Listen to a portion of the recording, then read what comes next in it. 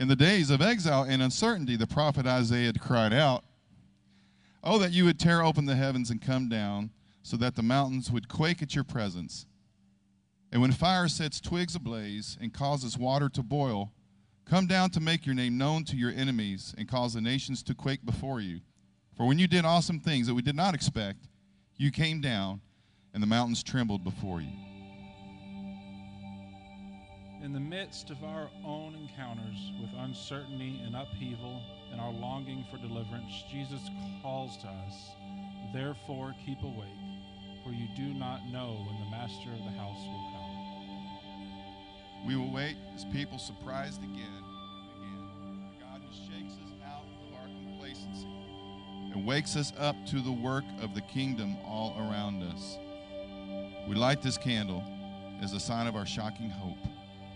May we stay awake to God's activity in the world as we wait in expectation that even now God is with us, working to restore us to the fullness of life with God and one another. Amen. All right, I'm so glad you guys are here this morning as we begin our first Sunday in Advent, this time of preparation for the coming of Christ at Christmas. And so, like you saw, we want to have a little fun this year, a little fun with a kind of back to the future theme. Well, I don't know, but it's a loose affiliation, okay? We're going to go back to the words of the prophet Isaiah the next 4 weeks to hear again the promises of God of hope and peace and of joy that were spoken to the people of God then.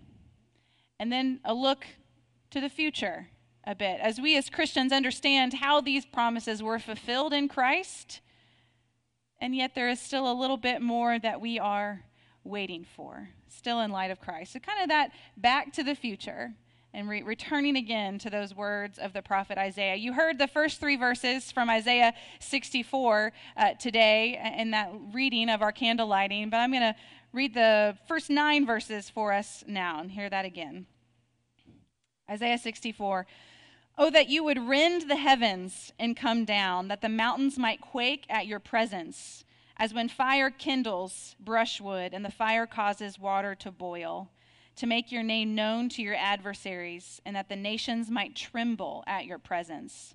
When you did awesome things that we did not look for, you came down, the mountains quaked at your presence. From of old no one has heard or perceived by the ear, no eye has seen a God besides you, who acts for those who wait for him.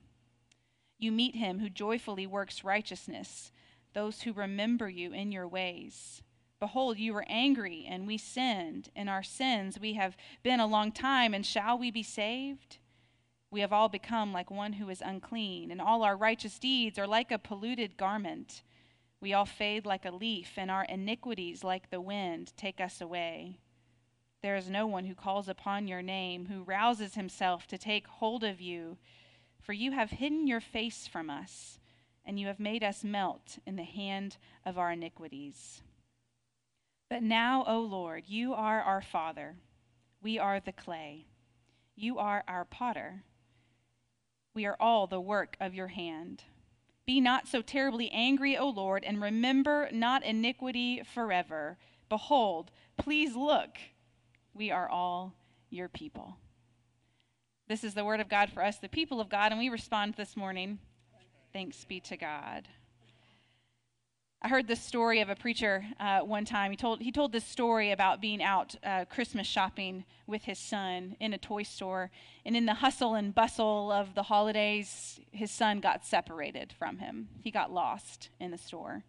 And there was that moment of panic as a parent where he starts calling out his name. And has this ever happened? I don't take my kids shopping, these COVID kids. Well, it might have happened yesterday at Paristown. Yes, this is true.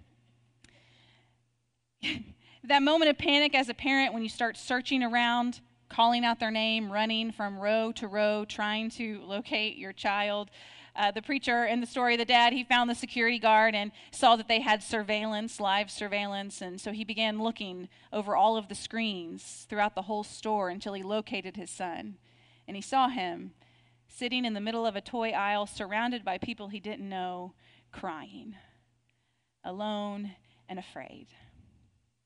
My favorite part of the story is when the father begins to use the intercom system over the whole store to call out to the name of his child, Christopher.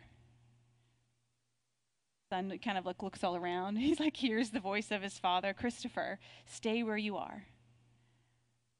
It's Daddy, he said. Don't move. I can see you. Even though you can't see me, I'm coming. In Isaiah 64, we find the people of Israel in a similar situation. They feel lost and alone and afraid, and they're calling out to help for someone they are not sure even sees them. They don't know where their father is. And why? There's this felt absence of God right now in the story of Israel. And why? Why do they feel this way? In this particular moment in the history of the people of God, the exile is actually over. The Persian king Cyrus has defeated the Babylonians and issued this decree that they may return home. And so they do. They begin to return to Judah and Jerusalem to rebuild their kingdom.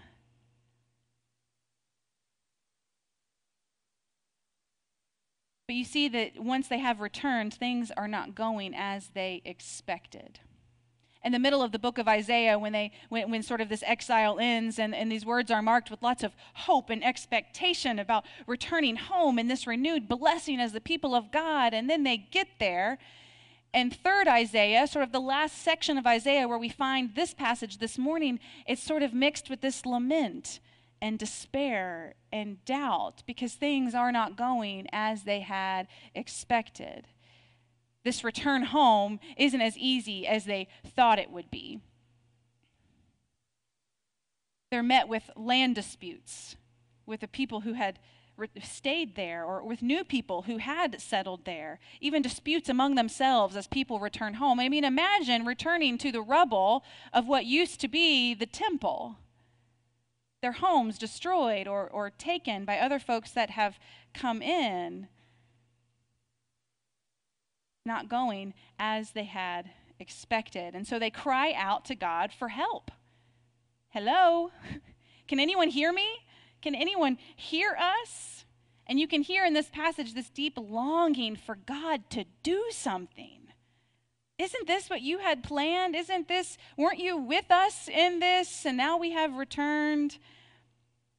God, we want you to do something. Rend the heavens and come down. Specifically, those first 3 verses, they want earthquakes. They want God to move like fire that'll kindle brushwood and boil water. And they want everybody to know that who their God is, that they have been blessed. This language of those first 3 verses should recall this Mount Sinai moment for them, right? Of one of those moments in Exodus 19 when there was thunder and lightning and a thick cloud over the mountain, a very loud trumpet blast. Everyone in the camp trembled, and then Moses led the people out of the camp to meet with God, and they stood at the foot of the mountain. Mount Sinai was covered with smoke because the Lord descended on it in fire.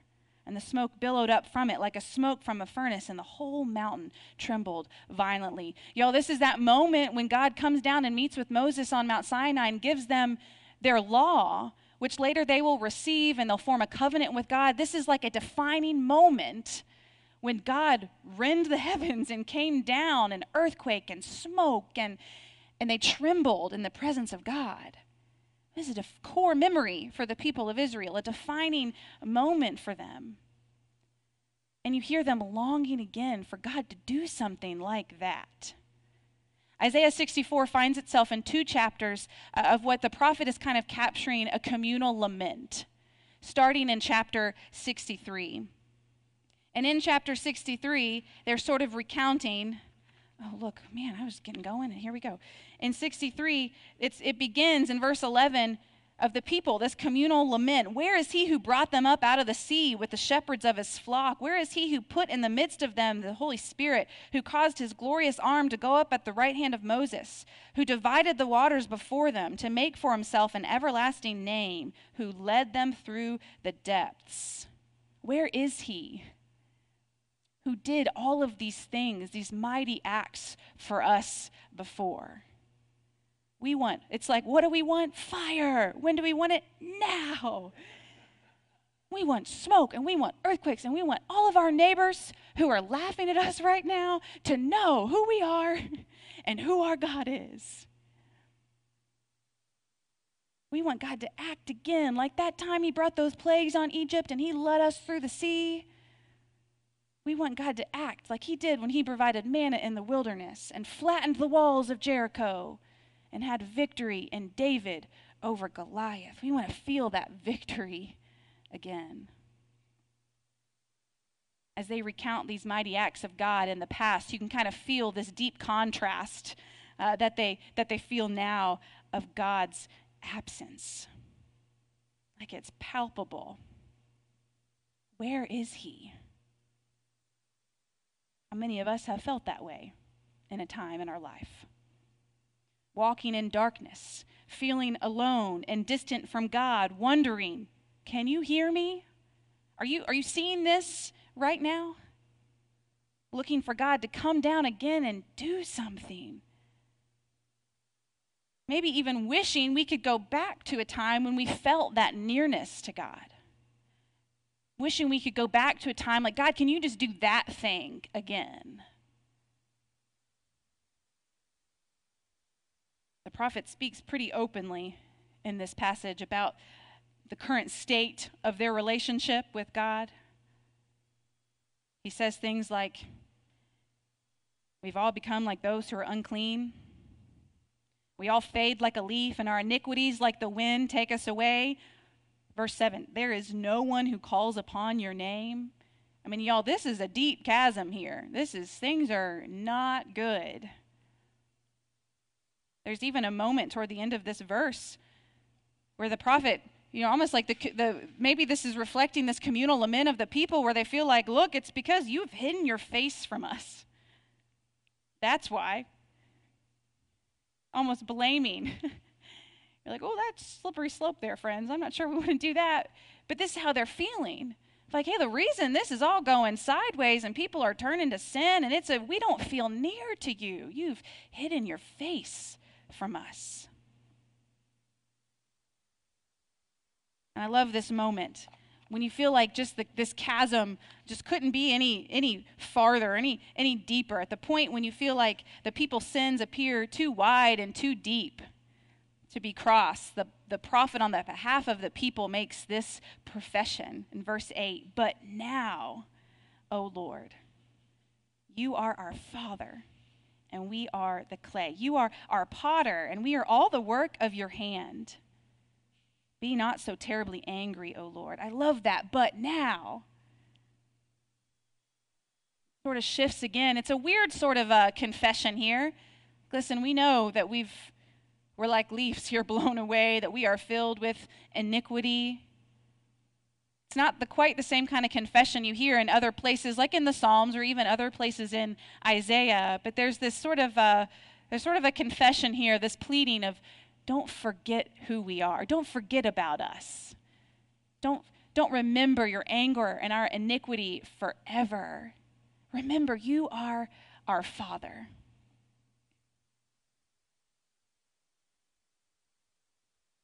This Sunday and the first Sunday of Advent is when we light the theme of the candle of hope. And that's sort of the theme of that whole first week in Advent.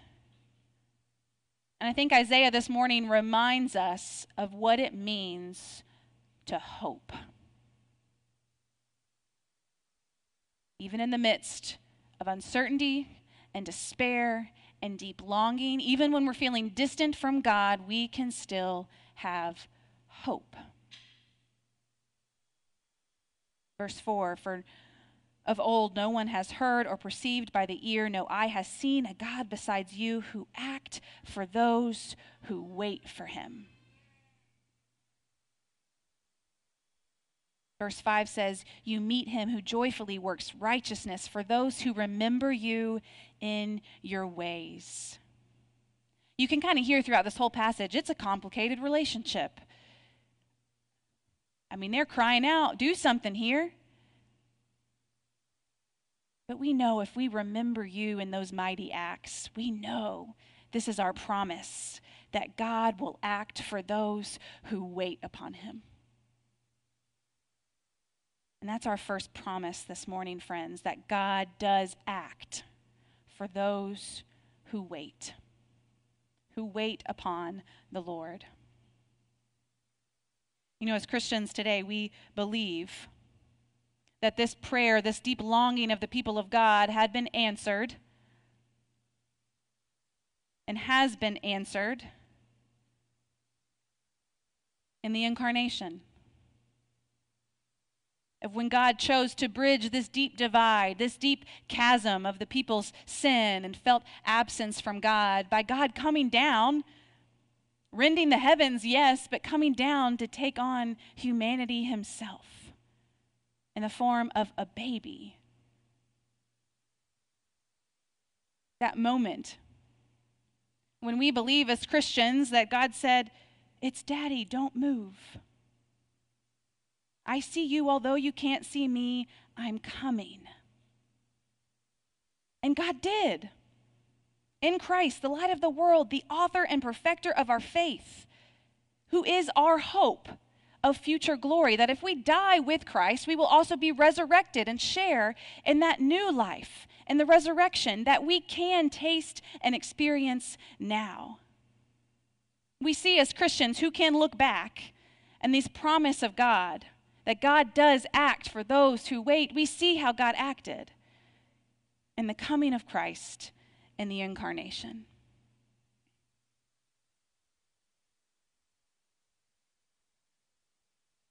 In Advent, we tend to focus on that first coming. But there's also this reality that, as we all well know, we're still waiting on a lot of things. All that Christ came and did is true and good, and it is the light of the world, and in him we have this future hope. But there's also a sense that we are still waiting because the work of Christ is ongoing. And so we wait on the promise of God for that fully renewed completion of creation to be fulfilled in the second coming of Christ. And some Christians today read this Isaiah 64. It's sort of like apocalyptic, like, rending the heavens and fire and smoke, and seeing it as a sign even of the second coming of Christ, who will come back triumphantly and set everything right and redeem us. But the truth is today, friends, we are still waiting now for God to act. Still waiting now for God to move again in our lives and in our families and in our church and our world. It's not hard to look around and see all that is wrong with creation as it is. We are still waiting. And in that sense, I can sort of relate to this deep longing and despair that the people of Israel are feeling in Isaiah 64. I recognize that deep longing in my own spirit. You just rend the heavens and come down. Won't you do something about this?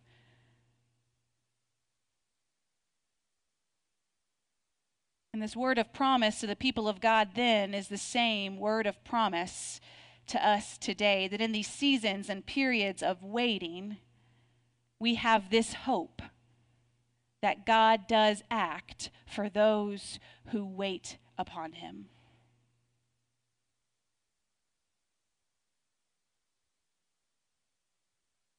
What kind of waiting is this?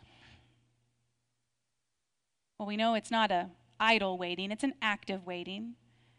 On the watchtower, waiting for Christ to return, being prepared. That's what Advent is a time of as well, this preparation. But what does our collective wisdom teach us about waiting? We'll borrow this from Pastor Dr. Christopher Davis. He says this about waiting. The first is that God reserves the right to keep us waiting. I don't really like that. Don't like that at all. But he reminds us that time was made by humans, for humans, of marking time in that sense. And God is not in a hurry according to our timetables. God works beyond our time and space and how we mark things. God reserves the right to keep us waiting. I also love this. He says, God is great, and God can also be gradual. When it comes to God's moves, God's methods, God's miracles, God can be slow. And then he says this, if God said it, I don't care how long it takes. I don't care what we have to go through. I don't care what comes at us. None of it is strong enough to revoke, rescind, retract, reverse, or repeal God's promises. That's a lot of RE words. I'm going to say that again. None of it, none of what we encounter, none of what we see is strong enough to revoke, rescind, retract, reverse, or repeal God's promises. God promised to be the God of Israel, and they were God's people. Thus, slow is never to be confused with no. The last thing that he says is this: the Lord is worth waiting for.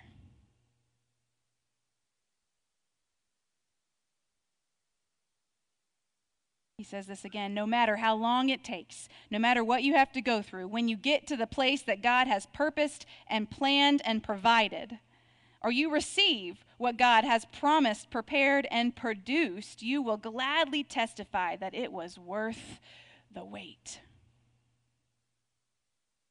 I know many of you this morning are sitting here thinking about a time in your life and you say, yep, I have a story.